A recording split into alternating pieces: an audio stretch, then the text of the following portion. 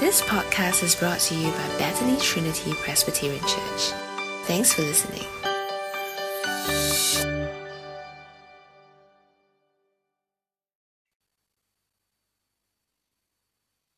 Today's scripture reading is from Galatians 5, verse 2 to 26. I'll be reading from NIV version. Mark my word, I, Paul, tell you that if you let yourself be circumcised, Christ will be of no value to you at all. Again, I declare to every man who let himself be circumcised that he is obligated to obey the whole law. You who are trying to be justified by the law have been alienated from Christ. You have fallen away from grace. For through the Spirit we eagerly await by faith the righteousness for which we hope. For in Christ Jesus neither circumcision nor uncircumcision has any value. The only thing that counts is faith expressing itself through love. You were running a good race. Who cut in on you to keep you from obeying the truth? That kind of persuasion does not come from the one who called you. A little ease works through the whole batch of those. I am convinced in the Lord that you will not take other views. The one who is throwing you into confusion, whoever that may be, will have to pay the penalty. Brother and sister, if I'm still preaching circumcision, why am I still being persecuted? In that case, the offense of the cross has been abolished. As for those agitators, I wish they would go the whole way and emasculate themselves. You, my brother and sister, were called to be free, but do not use your freedom to indulge the flesh. Rather, serve one another humbly in love. For the entire law is fulfilled in keeping this one command: love your neighbor as yourself. If you bite and devour each other, watch out or you will be destroyed by each other. So I say, walk by the Spirit, and you will not gratify the desire of the flesh. For the flesh desires what is contrary to the Spirit, and the Spirit what is contrary to the flesh. They are in conflict with each other, so that you are not to do whatever you want. But if you are led by the Spirit, you are not under the law. The acts of the flesh are obvious: sexual immorality, impurity and debauchery, idolatry and witchcraft, hatred, discord, jealousy, fits of rage, selfish ambition, dissension, faction and envy, drunkenness, orgies, and the like. I warn you, as I did before, that those who live like this will not inherit the kingdom of God. But the fruit of the Spirit is love, joy, peace, forbearance, kindness, goodness, faithfulness, gentleness, and self-control. Against such things there is no law. Those who belong to Christ Jesus have crucified the flesh with its passion and desire. Since we live by the Spirit, let us keep in step with the Spirit. Let us not become considered provoking and envying each other. This is the word of the Lord. Now I'll pass the time to Pastor Andrew. Thank you. Thanks, Seng Hong, and a very good afternoon to everyone, or morning. It's always a great joy and privilege to be with God's people, and all the more in this kind of COVID situation to actually have chance to meet with each other.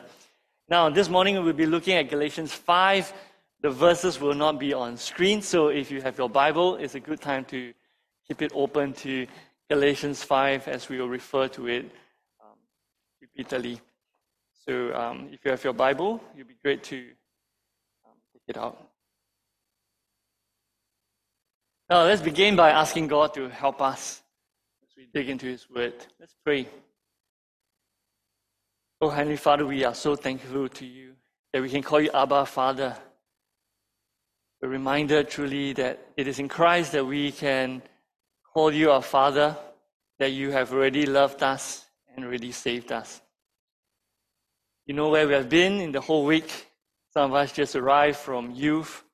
Some of us have been through a difficult week and busy week, and now we are settling into opening up Your Bible, Your Word. Pray, God, that Your Holy Spirit work in us and through us today so that we may hear Your Word and we may understand Your truth and we can respond rightly to You. Help us to stand firm. And we thank you in Jesus' name. Amen. Secret ingredients. That's always the solution to almost everything, isn't it? Imagine you didn't do well for exam, or for some, your job interviews, or you failed to get your first date. A friend comes along with a book titled Secrets to Success, 10 Tips for the Failures. Would you read it? Or Black Friday special promising success to maybe the young people don't need, to the older ones, to health and waste. Would you pick up this secret recipe that they offer?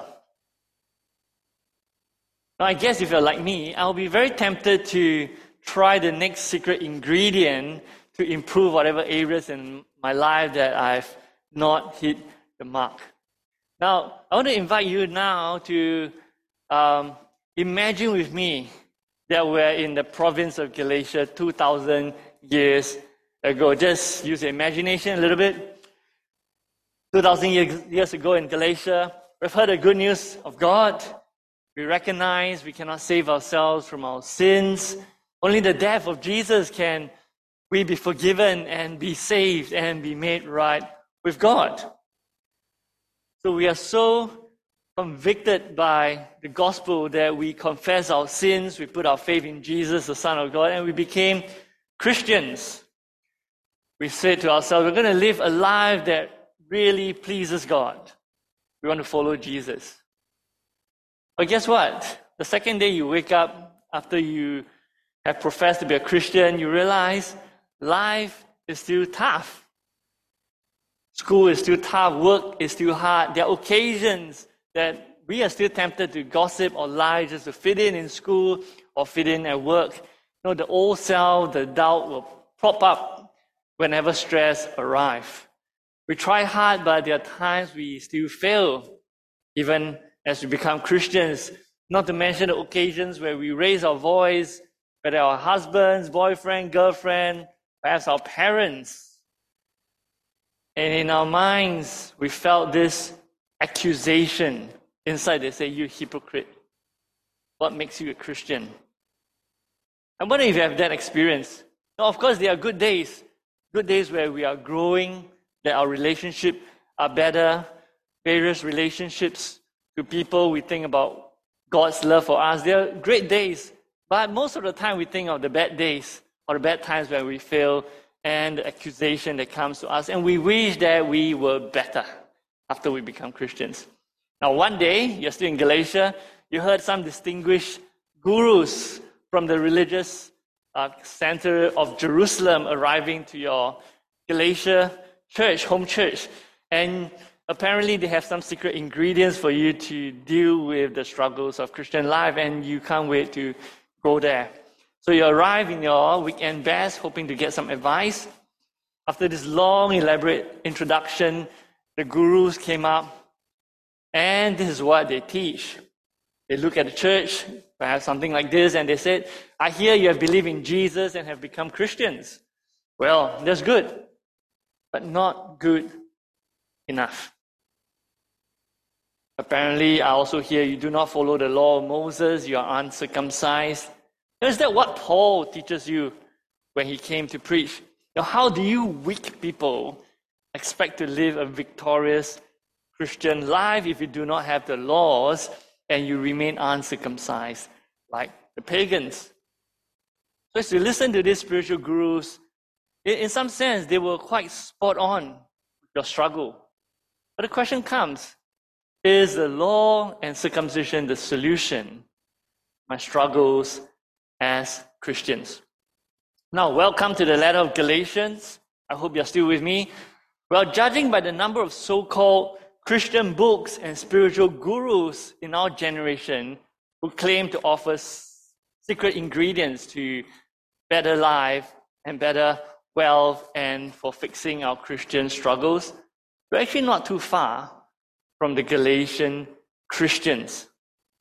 Now, we do not know exactly what was happening in Galatia and what was being taught, but we know that they were swamped with this temptation and this tension to adopt the Jewish laws and circumcisions. They want to adopt them even after they believe in Jesus. Look at Galatians chapter 5, verse 1 with me. I hope your Bible is there with you. Galatians 5, verse 1, this is what Paul says. It is for freedom that Christ has set us free. Stand firm then and do not let yourselves be burdened again by a yoke of slavery. Now, the Galatian Christians, they have been saved and set free by God from sin and death. But they are tempted to voluntarily wear the yoke of slavery again. Now, the question is, why? And it seems from verse 4 that they actually don't feel that they are good enough Christians. They're trying to be made just by keeping the law. Now, because the Christian life is hard, whether you're a student or whether you're an adult, they all have this urge to make themselves more right by doing something, and they decide that it is keeping the law. They want to be circumcised, to be more right with God, and perhaps God will hear their prayer better. Now, this morning, as we flip to Galatians chapter 5, we come to this chapter that teaches us what it means to live a Christian life. And you will know in your experience, the Christian life is not a stroll in the park. But the solution is not legalism. It's not hearing some spiritual gurus from different churches or Christian realms, or to embrace our fleshly desires. So I'm going to summarize today's passage in 3 points. If you're someone who would like to take notes, this is going to help you. From verses 2 to 6, the first point is that the solution to this Christian life is not legalism, but faith. Verses 7 to 12, the Savior of Christians is not going to be spiritual guru, but the Lord. And finally, verses 13 to 26, the Spirit living in Christian is not about us having our gratification, but love. Now, if this sounds like a mouthful, don't worry. We're going to look at them and walk through them together. We begin with the first passage, that the solution to the Christian life is not legalism, but faith. Now, Paul, at this point, he began to exercise his apostolic authority. In verse 2, this is how he begins. Look at it. He says, mark my words. Now, if someone says that, you pause and you listen. He says, you have to run from circumcision. Now, circumcision is actually the first step to obeying the whole law. Now, once they step in, they will be in bondage to keep the whole law. There will be step 2, there will be step 3, there will be step 4, 5, 10, 100, 200, and so on. Soon, the people who circumcise themselves will be surrounded by these bars of law that they cannot see the grace of God. Christ will no longer be of value to them because they have sought spiritual benefits and salvation elsewhere. No, they're in danger of exchanging what is priceless for something that is helpless. I wonder if you have done that before. You did a trade and you totally regret it. So they are in danger of trading what is priceless for something that is helpless.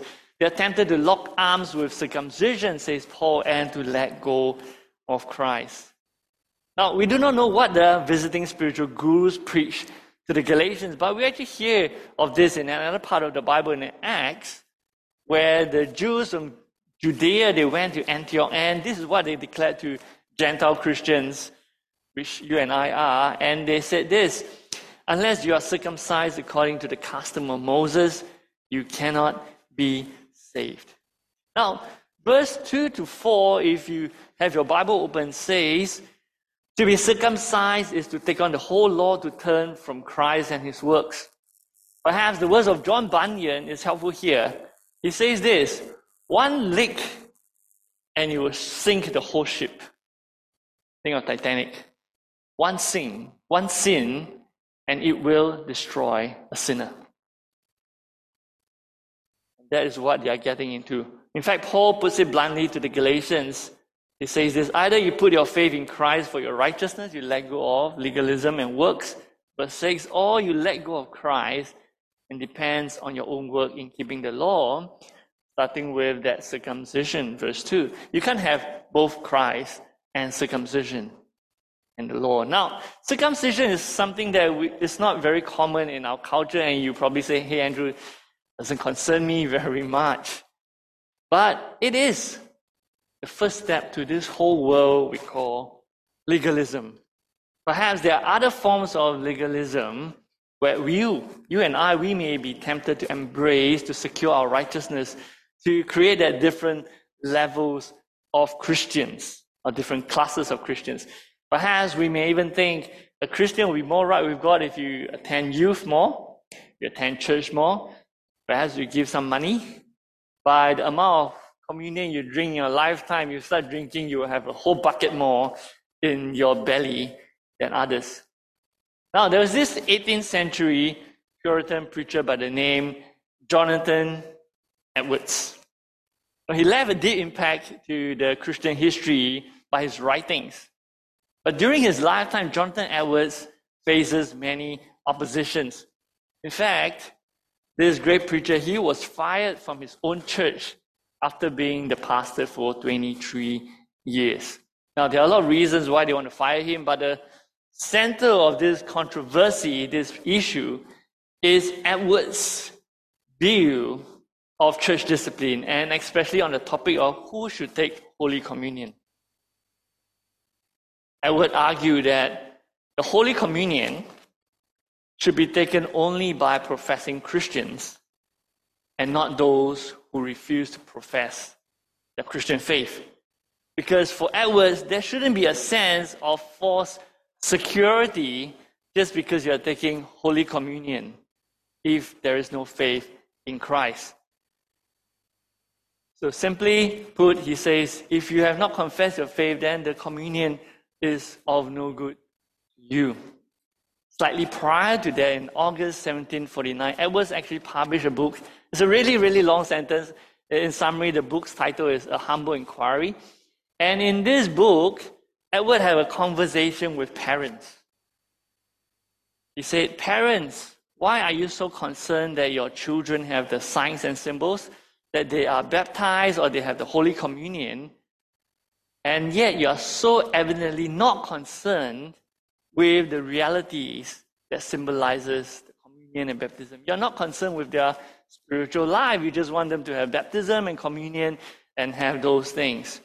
Now, Edward wrote, and I quote, it's a very long sentence. I'm going to read it to you. I put it on screen and I try to explain a little bit. This is what he says. This is 18th century writings. He says this: what is the name good for without the thing?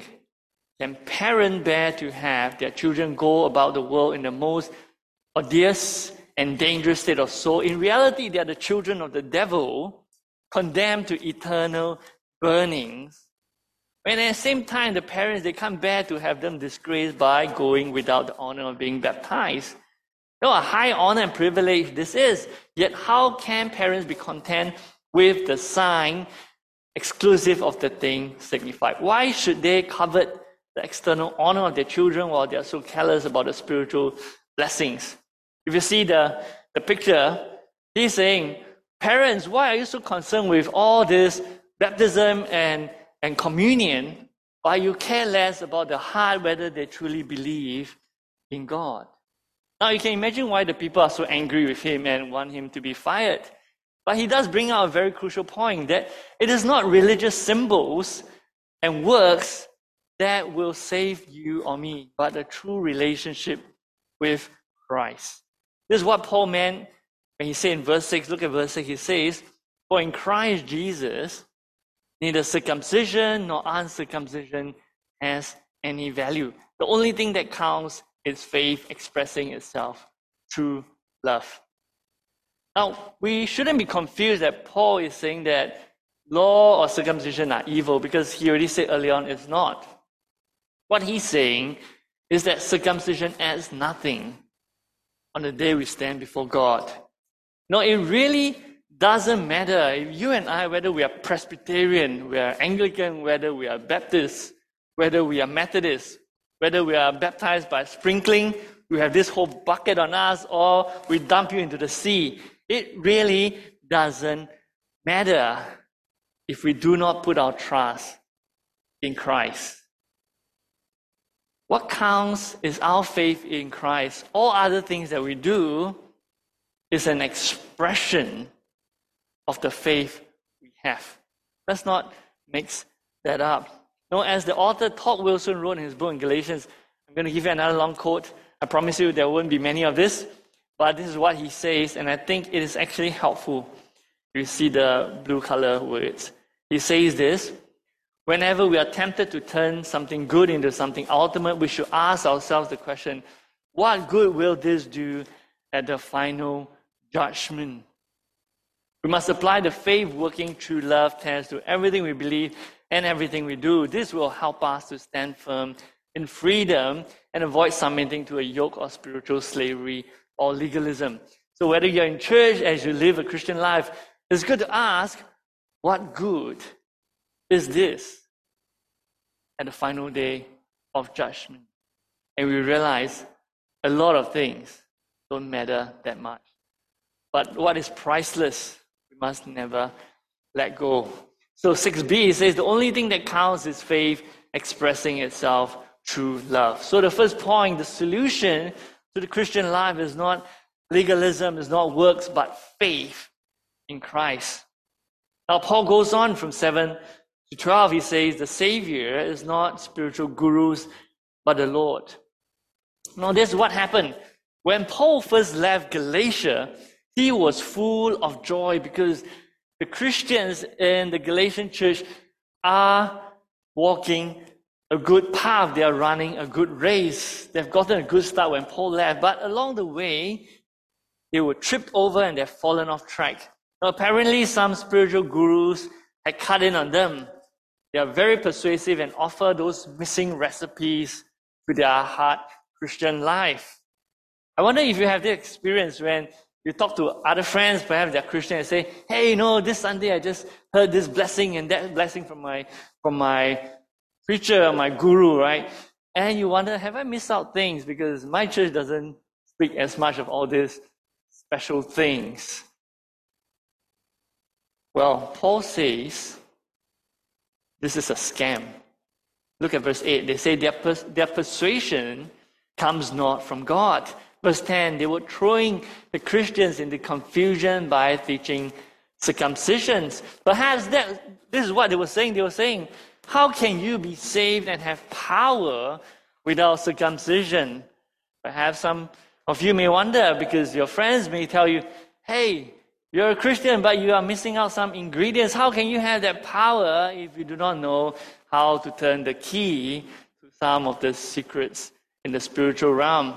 Well, to these false teachers, Paul calls them the agitators of the gospel. Now listen to what Paul says in verse 11. Look at verse 11. It says this: brothers and sisters, if I'm still preaching circumcision, why am I still being persecuted? In that case, the offense of the cross has been abolished. Now, why does preaching circumcision abolish the offense of the cross? What is so offensive about the cross? Here's that $1 million question. What's so offensive about the cross of Jesus Christ? Well, the greatest offense is this. Listen to this. The greatest offense of the cross of Jesus is that the cross declares this: you and I, we're not good enough. You and I, we can do nothing to save ourselves. It is offensive to the human pride because the cross declares you and I, we are all sinners who are destined for hell because we have rebelled against God. We cannot save ourselves from our works, and only the cross of Jesus can deal with the impossible offense we have. It is a great offense to the pride of humans, of you and perhaps me. So by preaching circumcision or law or other things, you know what the spiritual gurus are saying? The spiritual gurus are saying, actually, you're not too bad. You're not too bad. You can do good stuff. Jesus on the cross fills up the gap that you missed out. And you know what will happen as you listen on to the spiritual gurus? They say, actually, I'm slightly better than you because my gap is smaller than yours. Before you know it, we have different classes of Christians. Now, Paul declares in the most offensive way, let these agitators not just preach circumcision. If they're going to preach that, they might as well preach and castrate themselves. Sounds pretty vulgar, isn't it?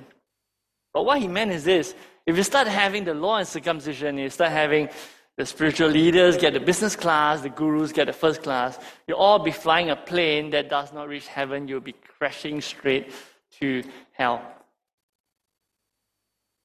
Now, Paul is not trying to be vulgar here, but actually, he's making the point that these spiritual gurus, when they preach circumcisions and law, they have disqualified themselves as God's people. Now, David Jackman helpfully points out in his sermon that emasculation in the Old Testament law actually disqualifies a person from being in the Jewish community. This is actually taken from Deuteronomy 23. This is why it says in Deuteronomy 23, no one who has been emasculated may enter the assembly of God. So Paul is not trying to be vulgar. He's using Old Testament to explain that these people have disqualified themselves from the community and the people of God. To put it another way, Paul is saying, verse 10b, that these agitators, they will pay for their crime. They are what Jesus called in Matthew 23, the whitewashed tombs. They look great on the outside, but inside they're full of dead men's bones and every kind of impurity. Paul turns to the Galatians and all who listens. He says that you who have been running a good race, take no other views of salvation and justification but the cross of Jesus. So Paul put his confidence that those in the Lord will take no other view. And I hope it's the same for you and I when it comes to salvation. As for these spiritual gurus and the false doctrines, Paul quotes a popular proverb. He says, a little yeast works through the whole batch of dough, verse 9. Now, bread making is quite popular in our church, and one of the brothers actually told me that the yeast in his fridge eventually ended up in his bedroom so that it can be taken care of. You know, a bit of COVID virus ignored and enclosed in this very welcoming environment will soon create horror. Now, having used the race analogy, Paul wants his listeners to reject this, to cast out this yeast, these false doctrines, and to finish the race well. Can you imagine if you ever run a race, you don't really know where you're running and where you're ending? Anybody has run that kind of race before? I don't think you really want to do that because you really don't know where you're heading. And it's the same for Paul. He wants to make sure that his own race in the Christian life will not be in vain. This is why he says in 1 Corinthians 9, Paul, when he speaks about his own race, he says this, I do not run like someone running aimlessly. No, I strike a blow to my body and make it my slave so that after I preach to others, I myself may not be disqualified from the prize. Now, Paul, he's careful with himself that after he has preached the gospel, he does not forget the gospel himself. Because Paul is not going to end up in heaven because he's a great apostle, because of his great works. He's going to be in heaven by the sheer grace of God, by the sheer cross of Christ. He says, as I preach the cross, I must be careful that I hold on to it. So the same he says to the Galatians and to us, that we must be careful on this. Now, one of the most amazing verses or chapter in the whole Bible when it comes to running the Christian race in faith is found in Hebrews 12. I want to read just 2 verses to you and see the beauty of these verses and how it encourages us. It says this, I'll just start from the middle of verse 1. Let us throw off everything that hinders and the sin that so easily entangles, and let us run with perseverance the race marked out for us, fixing our eyes on Jesus, the pioneer and perfecter of faith. Now, the key to the Christian race is not picking up new spiritual insurance. Now, when I was in university, one of my lecturers says, you know what's religion? Religion are basically spiritual insurance. The more the better. Just buy more insurance and cover. But Paul says, don't pick up any spiritual insurance. if you're a Christian, except the cross, to fix our eyes on Jesus. There are no other gates to heaven that we can open with circumcision or law or works or by spiritual gurus. Only the gate that Jesus has, and Jesus alone. Paul says, verse 10a, I'm confident in the Lord that you will take no other view. So let this be so for us as well, as we remember that salvation for Christian is not from spiritual gurus, but it's always from the Lord Jesus.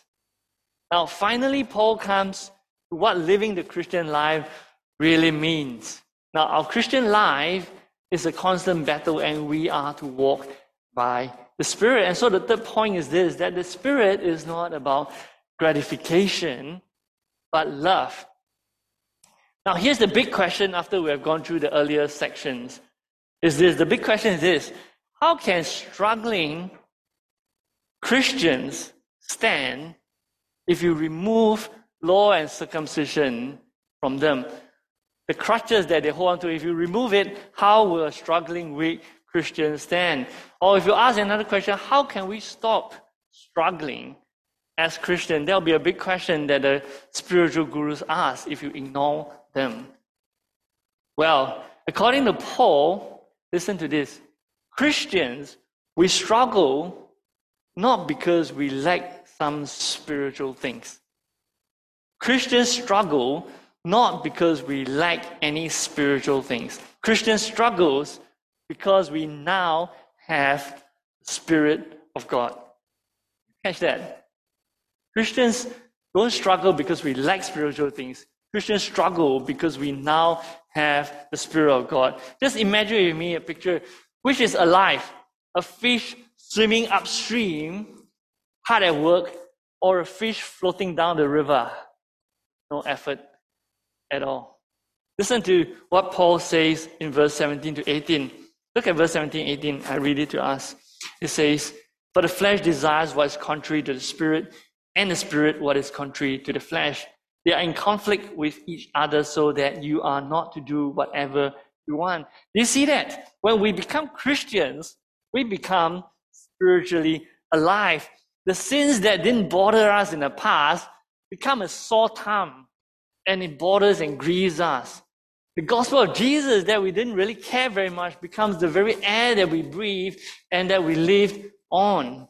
No, there's this rising battle within us when we become Christian, because the desire of the flesh that used to enjoy the playing field of your life now faces the opposition of the Spirit of God. And the true battle happens. And so it turns out that struggling is really part of living as a Christian. Now, Paul is saying, hey, Christians, listen to this. We are now finally free. We are free to be able to serve one another humbly in love. You know why? Because we no longer need to work for salvation. We no longer need to earn God's favor or His love, because God has already saved us. We are already loved. But yet, it is also, at the same time, in the same breath in verse 13, Paul actually also says this, but you be careful. Be careful, don't get tempted to misuse this freedom to feed our sinful desires. Now, do you see this battle happening? That on one hand, we have this freedom to love freely because we don't need to earn anything. But on the other hand, the flesh or the sinful desire says, hey, feed me. The irony is that if we do not use our freedom to embrace the life that God's Spirit calls us to live, we will be tempted to use this freedom to embrace that old self that's calling out for attention.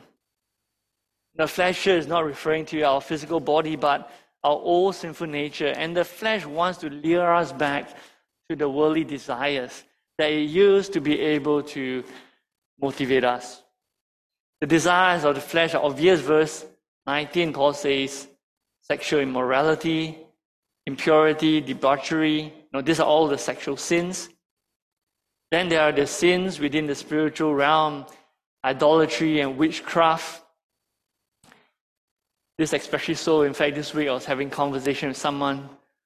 Their family had in the past had other religions, and this thing comes back to disturb them.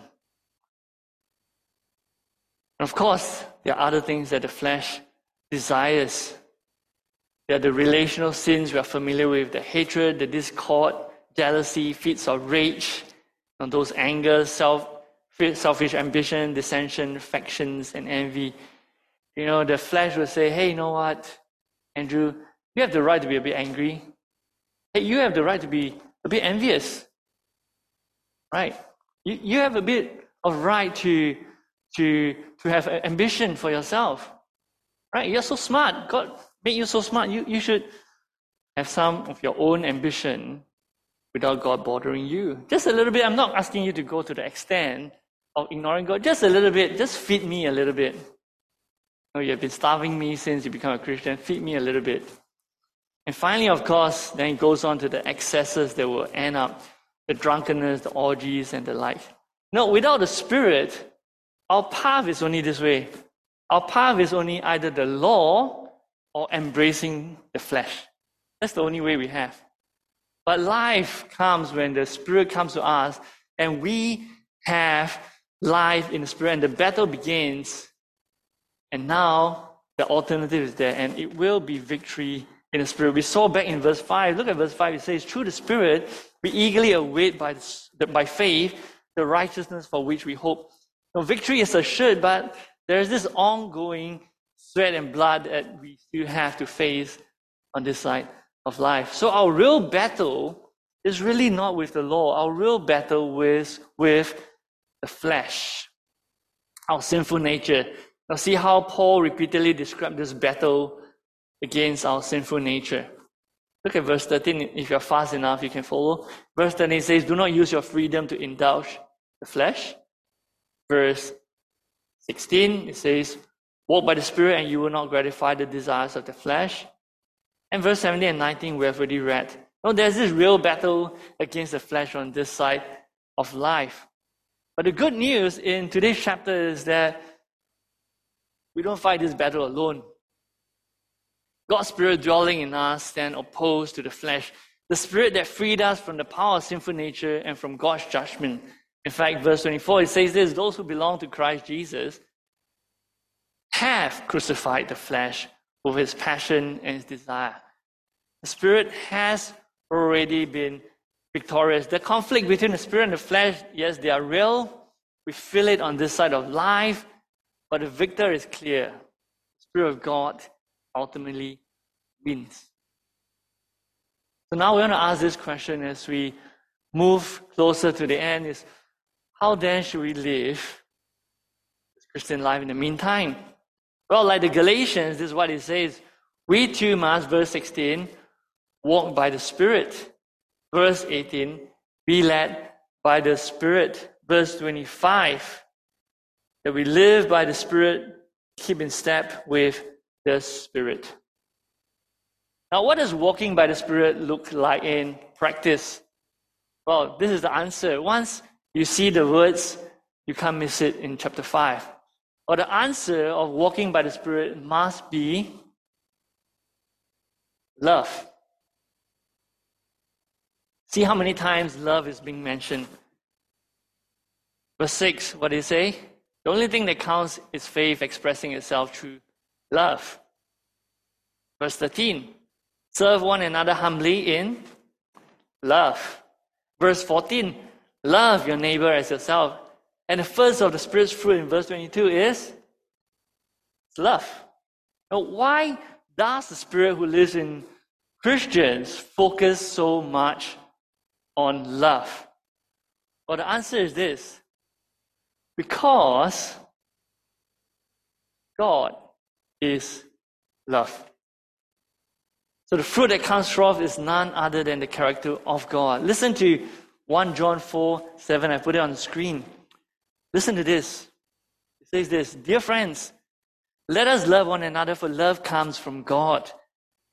Everyone who loves has been born of God and knows God. Whoever does not love does not know God, because God is love. And then verse 9 expounded on how God's love is revealed. When Jesus came, die so that you and I might live. Now, there's one thing that law cannot do. Law cannot make you love willingly. Think about it. If you ask a judge or a police, what does law do? They'll tell you, my job is not to make you love. My job is to keep you in step. But I can't make you love willingly. But what the law can't do, that is what God's Spirit does.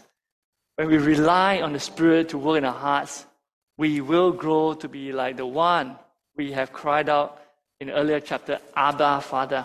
When we love our neighbors rather than fighting each other in church, it is done by the Spirit of God. It is a declaration that we no longer need to prove ourselves that we are better than each other.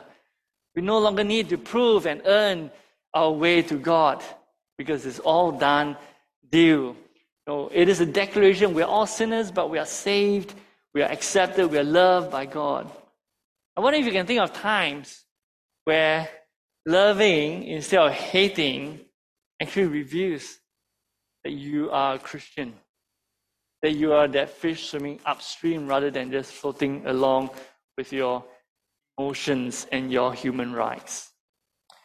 Now, the path of legalism, spiritual gurus, they eventually lead to division.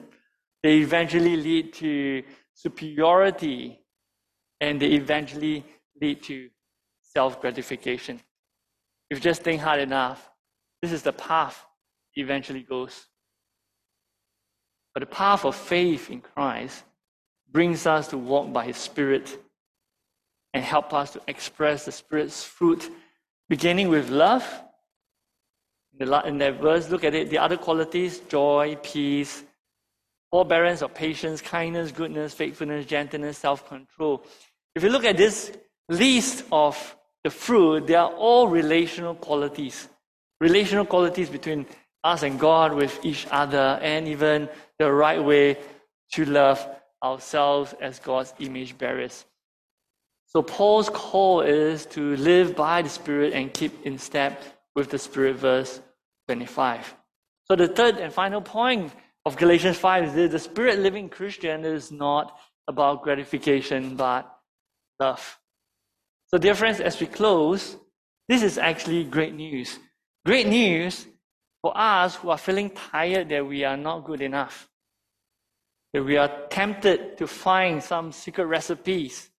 Because while we are in our church, we hear some other churches saying some secret ways and formulas to live that victorious Christian life without struggle. Now, it is good news for us who are burdened by works, by imperfection, by legalism.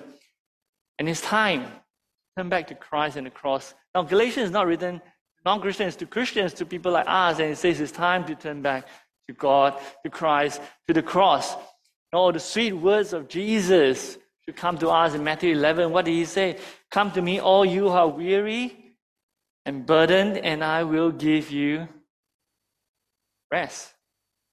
Those who are burdened by the weight of imperfection, by the weight of needing to be better, Jesus, come to me.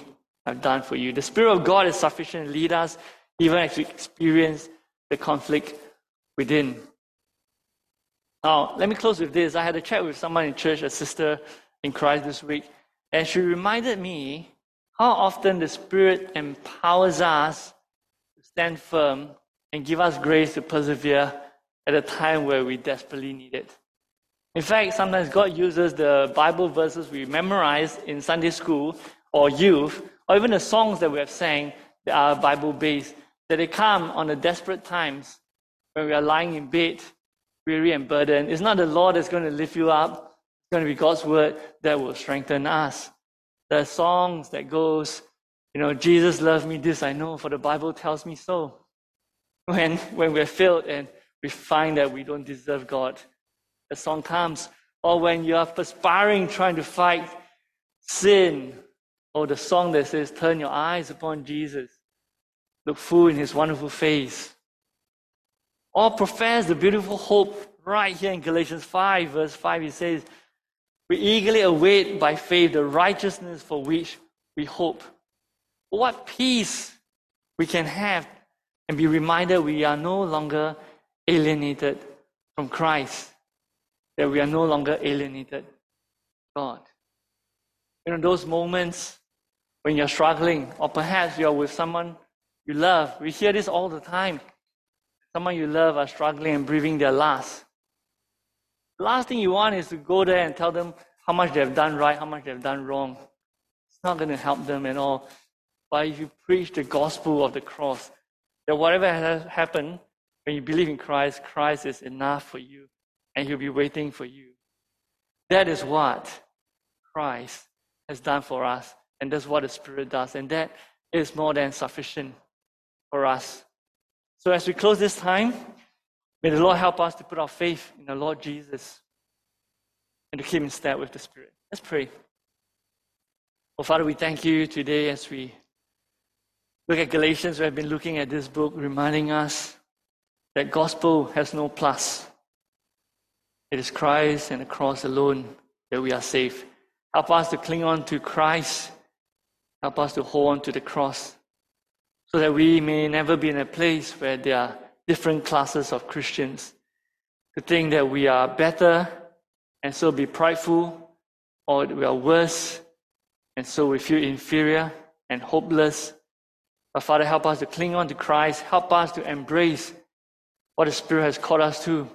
Not another legalism, but to live out the character of yours, you whom we call Abba, Father.